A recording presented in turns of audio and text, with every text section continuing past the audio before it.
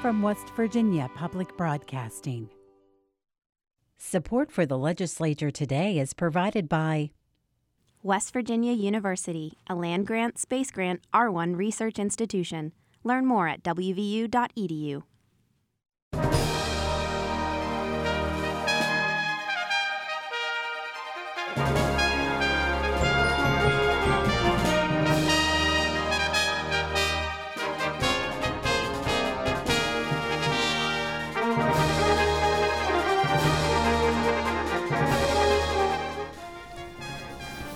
Good evening from the Capitol building in Charleston. I'm Suzanne Higgins. On the legislature today, a major broadband bill passes the House of Delegates. Tonight, a special report and follow-up conversation on broadband expansion. But first, some highlights from other news today at the Capitol with senior reporter Dave Mistich. Dave, welcome to the program. Hey, thanks. There was a resolution in the House today, House Resolution 13, calling upon the Attorney General to investigate the business practices of Electo. Right. Tell us about that. Of course, it has to do with the hospital closings. Right. So the way I understand it, they also ran a hospital in Wheeling, the Ohio Valley Medical Center. News yesterday broke up in Fairmont that the Fairmont Regional Medical Center was closing very suddenly. So the House, it seems very quickly, got this resolution together calling on the Attorney General to investigate their practices. Of course, this is non-binding, and just a simple request. It is the will of the House to request the Attorney General. But anyway, House Resolution 13 went up for a vote and was passed, or was adopted today. It did pass overwhelmingly. The vote was 94-4 with 2 absent. Only delegates Bibby, Graves, McGeehan, and Wilson voted no. That's on right. that. And I did reach out to Delegate McGeehan, and he responded very simply. He said, "Look, this is just a private business that hasn't been able to sustain itself here in the state. Why should we be investigating him?" A very simple argument there, but of course he was one of 4 votes against the resolutions. And we understand that the governor got involved with lawmakers for a face-to-face.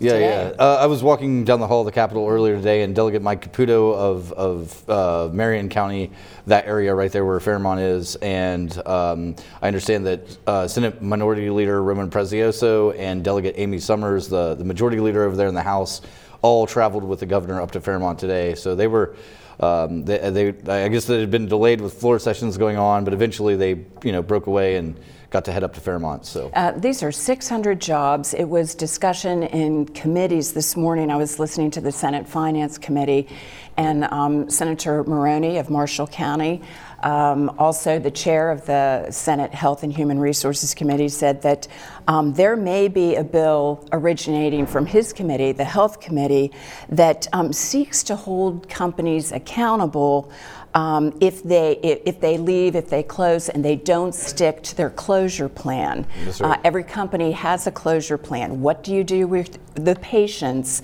should your hospital need to close? What happens to the incentives that local communities offered, that the state offered? And so we may be seeing that yet this session. Right. Also, this morning, there was a public hearing on House Bill 4176, the West Virginia Intelligence Infusion Center Act. Tell us about that meeting. Right. So, a lot of concerns over civil rights here. One particular citizen, West Virginian, Rob Cornelius. Most folks that are paying attention to West Virginia politics would know who Rob is. He's the now ousted chair of the Wood County Republican Executive Committee. He's got a lawsuit ongoing about his removal from that. All of that aside, it's my understanding that Rob's wife, who works here in the building, was approached last year by the governor's general counsel, and Rob is of the understanding that he was being surveilled by the Fusion Center.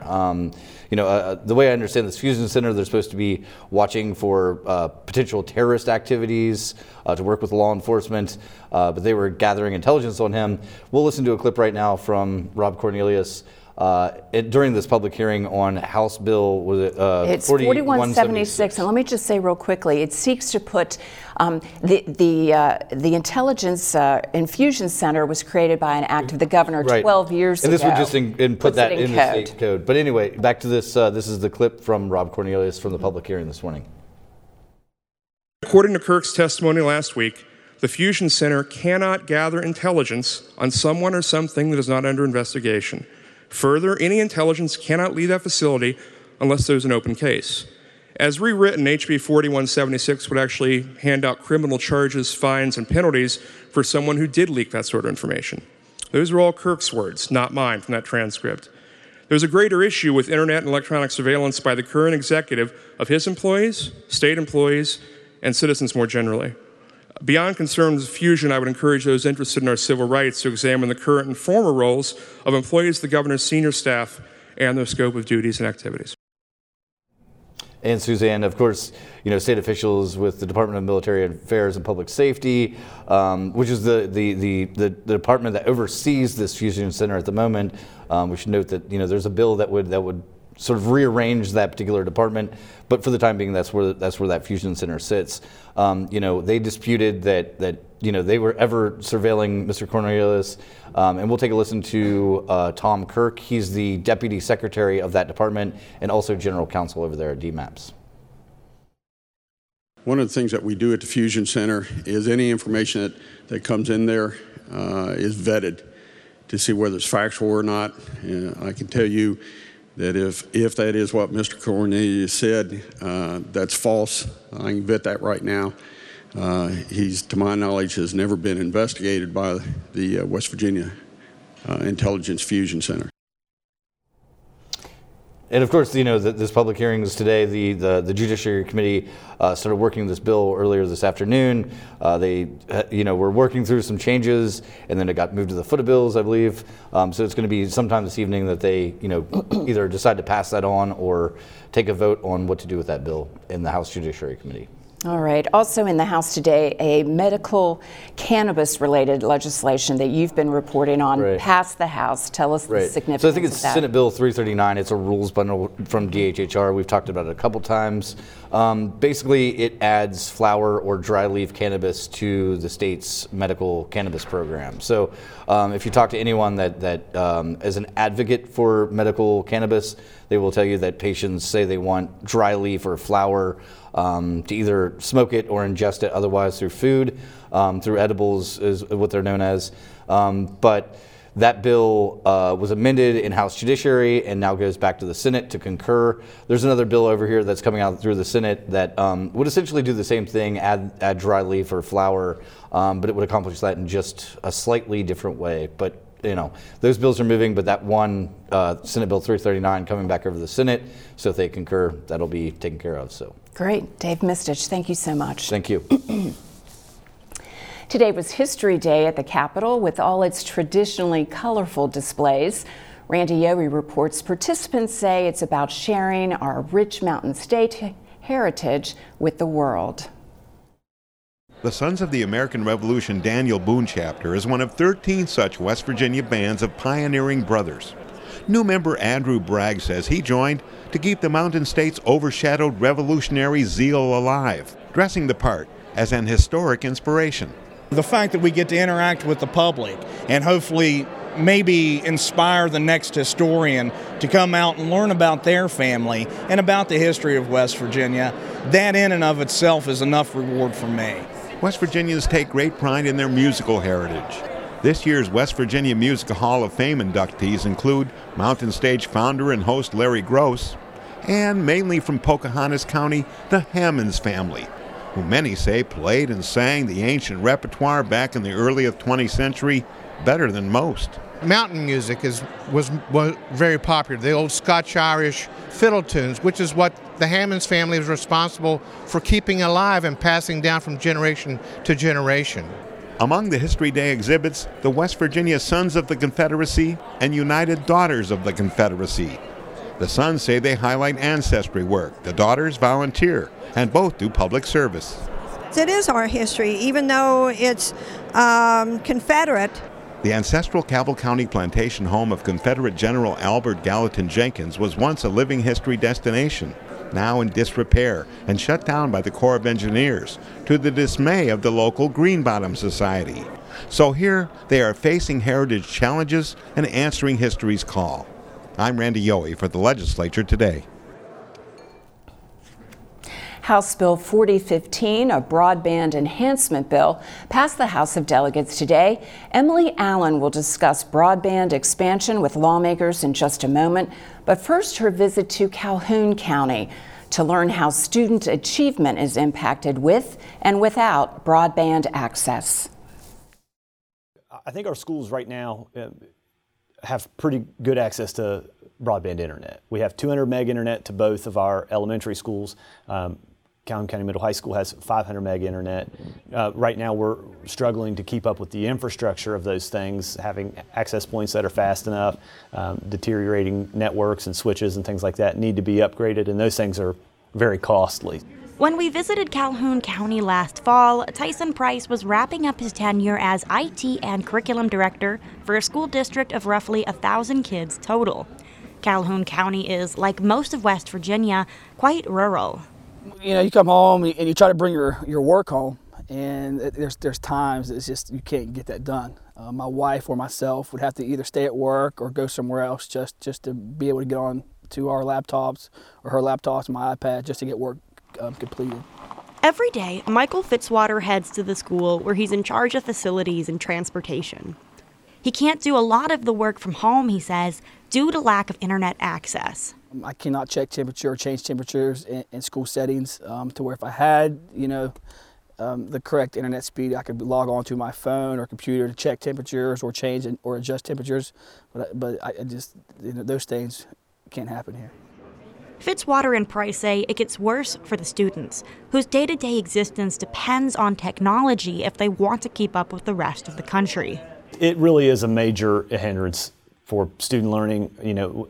When we were growing up, the times have changed, the landscape of school has changed, and homework looks different now. And every curriculum that we bring in as a school system has an online component, whether it's an instructional component or whether it's resources that they do online, but they're only available at the school, and a lot of those things aren't able to be accessed at home, and that's unfortunate. I think that's selling our students short with that.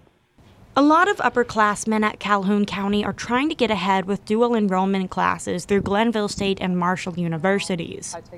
This is Cole Jarvis, who is taking 2 college classes at the time of this interview.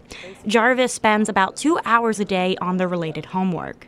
The internet here is actually very well. I can run my college courses here. However, when I go home, even though we pay such a large portion for the internet, it is very slow still. And it continues to say it doesn't respond. I try to do college courses. It can run very small websites, but not larger ones. Most local teachers have adjusted their curriculum when it comes to assigning internet-related work. Jarvis wishes college instructors would understand this too. It doesn't matter if your internet's slow. It's your fault if you don't keep up. So when the internet's slow and I can't use it, or I don't have access to it, it's my fault for having assignments turned in on late. Junior year student Carter Ritchie agrees. There's some real kids that you may be hurting their future. They need scholarships. They want to get these courses done now, especially since it's cheaper to do college courses in high school. Bad internet really does affect us. It's just not us wanting to goof around on the internet, watch videos, and play games with each other. I'd hope it would change. I really would hope, because I'd love to stay here. I love the scenery. I love all my friends there. I'd hope all my friends would stay, but they would be moving too. I mean, being able to go to college and having good internet at the house, doing courses at home, it's not really available. Ritchie is gearing up to take college courses next year. He likes coding and says he'll probably want to do that professionally someday. But if the situation doesn't improve in Calhoun County or West Virginia as a whole, both students say they may not stay. Internet would be more of a convenience to have. As of right now, I probably would not stay in Calhoun County if there wasn't the greatest internet here. I would think I would leave, because I do want to run a business one day when I get through college and have a better life. As Calhoun leaders work on expanding broadband access countywide, Price says he wishes the state would recognize existing broadband issues at the school. Sure, access is there, but it's costing the state a pretty penny to maintain. Revamping infrastructure and diversifying providers in rural West Virginia might save state dollars in the long run. They need to understand that the infrastructure of Calhoun County's network in general for the residences in our area, it needs upgraded, and it's not going to happen cheaply. It's going to take a lot of money, and it's going to take a lot of effort, and there's going to have to be funds allocated for that. There's just no way around it. A local broadband committee for Calhoun County completed a broadband-related survey in 2019. Now that they have some data, the committee is in the process of seeking grants to help attract more internet providers to the area and funding assistance for infrastructure construction and maintenance. Good evening, I'm Emily Allen. Joining me now are Delegates Daniel Linville, a Republican from Cabell County, and Senator Robert Plymel, a Democrat from Wayne County. Both are members of committees dealing with infrastructure, and both are members of the West Virginia Broadband Enhancement Council. Thank you so much for being here. Thanks for having us. Now, we just watched a video from Calhoun County High School and Middle School. One sentiment that really resonated with me was that broadband access internet was acceptable at the school, but when these students wanted to go home and work on their homework or advanced placement courses, it was a little bit more difficult. In your experience, your legislation, how can counties and communities get ahead with broadband access? Go ahead. Sure. So I think that probably the first and most important portion is to be able to partner both with the state and our federal partners. And so when we talk about that, we're working on new training that we can do to take advantage of some of the things that the USDA has made available to us, as well as FCC and several others. What we've heard very often is that there seems to be no silver bullet in expanding and enhancing broadband, as they were talking about in your clip there. But so we're going to try silver buckshot this year. And so we're trying to expand via cellular coverage, via even satellite, fiber coverage, and utilizing as much competition as we possibly can. And so through legislation, we're trying to attack that via the regulatory process and also via the funding process. Senator Robert Plymel, anything to add? Well, yes, it became very clear in 2016 with the BTOP money and how it was not used properly. And what was BTOP? Just really quick. It was the federal government with money that was coming down that the states could allocate. And we did it through one provider. And it was very misused in terms of that. So it came very clear that we had to do something different. And that was the first bill that was done in 2016 that really provided more of an opportunity that not one provider could be used, that we would open up the access to that. And personally, when you start looking at this from the county level into the school level, I think Brad Smith calls them digital natives. The kids that are today are grown up with, something in their hand, and they use their thumbs to do instead of typing like we would do. We did in my age. I'm much older. But quite honestly, that's what we've got to do. We've got to provide the best internet service, and it's got to be done through public-private partnerships. It can't be done with government. Government can't really be doing that. We can only provide and break down the barriers that have been incumbent upon us through the years, and that's what we've been trying to do through the Broadband Council and through legislation. I applaud what the Speaker and Delegate Linville and others have done in terms of breaking down a lot of the barriers through different bills that we've done over the last few years. Sure, and the last two things you mentioned, Broadband Council and legislation, are some of the next things I want to address. Can you talk briefly about what the West Virginia Broadband Enhancement Council is, how it came together, and what you are working on right now? Whoever wants to go first, I suppose. Well, I mean, it was statutorily appointed. It was one that was created by the legislature. It really does not have any authority other than what the legislature gives it. We are giving them pretty broad perspectives of saying we want to improve this. Most of this has been done through federal money, though, and it's the allocation of that money to try to go to underserving areas. What we found is every area is underserved, and the way that FCC has reviewed this and looked at it from a standpoint is who has good service we really don't have good service in every area, and we have to expand that, and particularly as it relates to, let's go to schools in particular.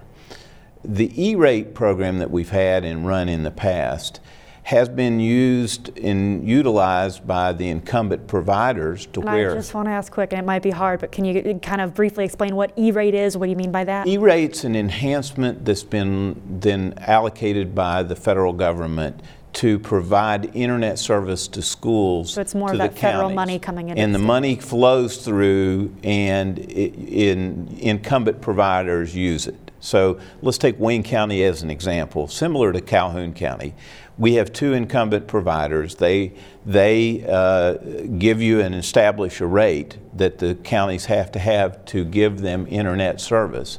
We pay the highest rate in the state because of the lack of ability to do that. And you have really very little service. When these students talked about going to home, they have no service.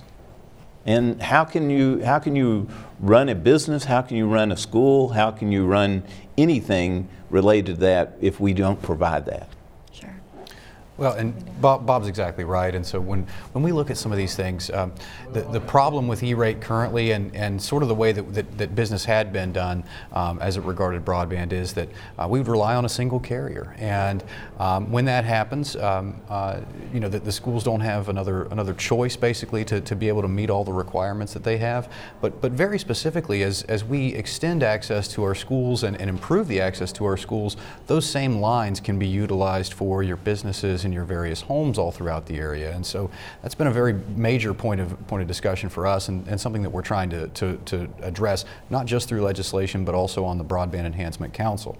And nationally, we've been looked at by the Pew Charitable Trust as one of the 9 states that have really been pushing the envelope on policy to provide broadband. So I know that Doug Linville spent last week in D.C. with that. I could not go, but that's a real coup for West Virginia to really be recognized for that. And they're willing to participate with us in the next steps.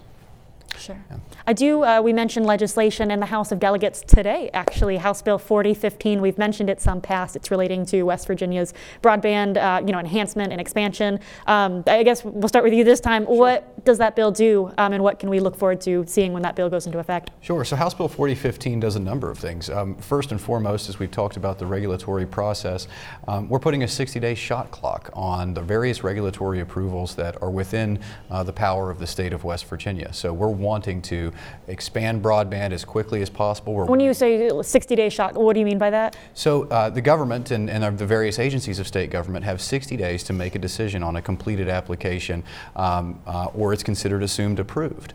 And so when I say that, right now one of the major issues that we have is trying to expand what's called middle mile fiber. And so that's what all of your various and sundry internet service providers will actually tap into, such that they can give you internet at your home or even at a cell tower site and things of that nature. So it's what you have to have in order to get internet anywhere. And so what we're trying to do is make West Virginia one of the fastest places in the nation.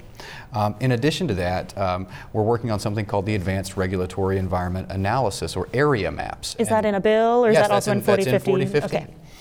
And so what that essentially does is say there's all these numbers of checks that we have to have in order to run new internet service, and this empowers the government essentially to be able to say, okay, if we were to do a project like this, is there any concerns from the environmental side of things, from historic preservation, from federal highways, and so on and so forth, all the various agencies, so that we know that we've got a clear path forward. And in addition to that, as it regards getting students access at their homes, we're working on really expanding cell coverage and even something called fixed wireless internet. And by doing that, we have the Vertical Asset Management Act that's all part of this bill. And so what we're trying to do with that is to open up the various pieces of what's called vertical real estate, so tall buildings, state-owned towers, and things like that, so that we can put new cell antennas on them, and even the equipment such that if you can see those towers, you can actually get high-speed broadband. And so we're trying to open it up and make West Virginia truly open for business. Sure. But remember that getting wire fixed wire to the furthest point is what you have to do.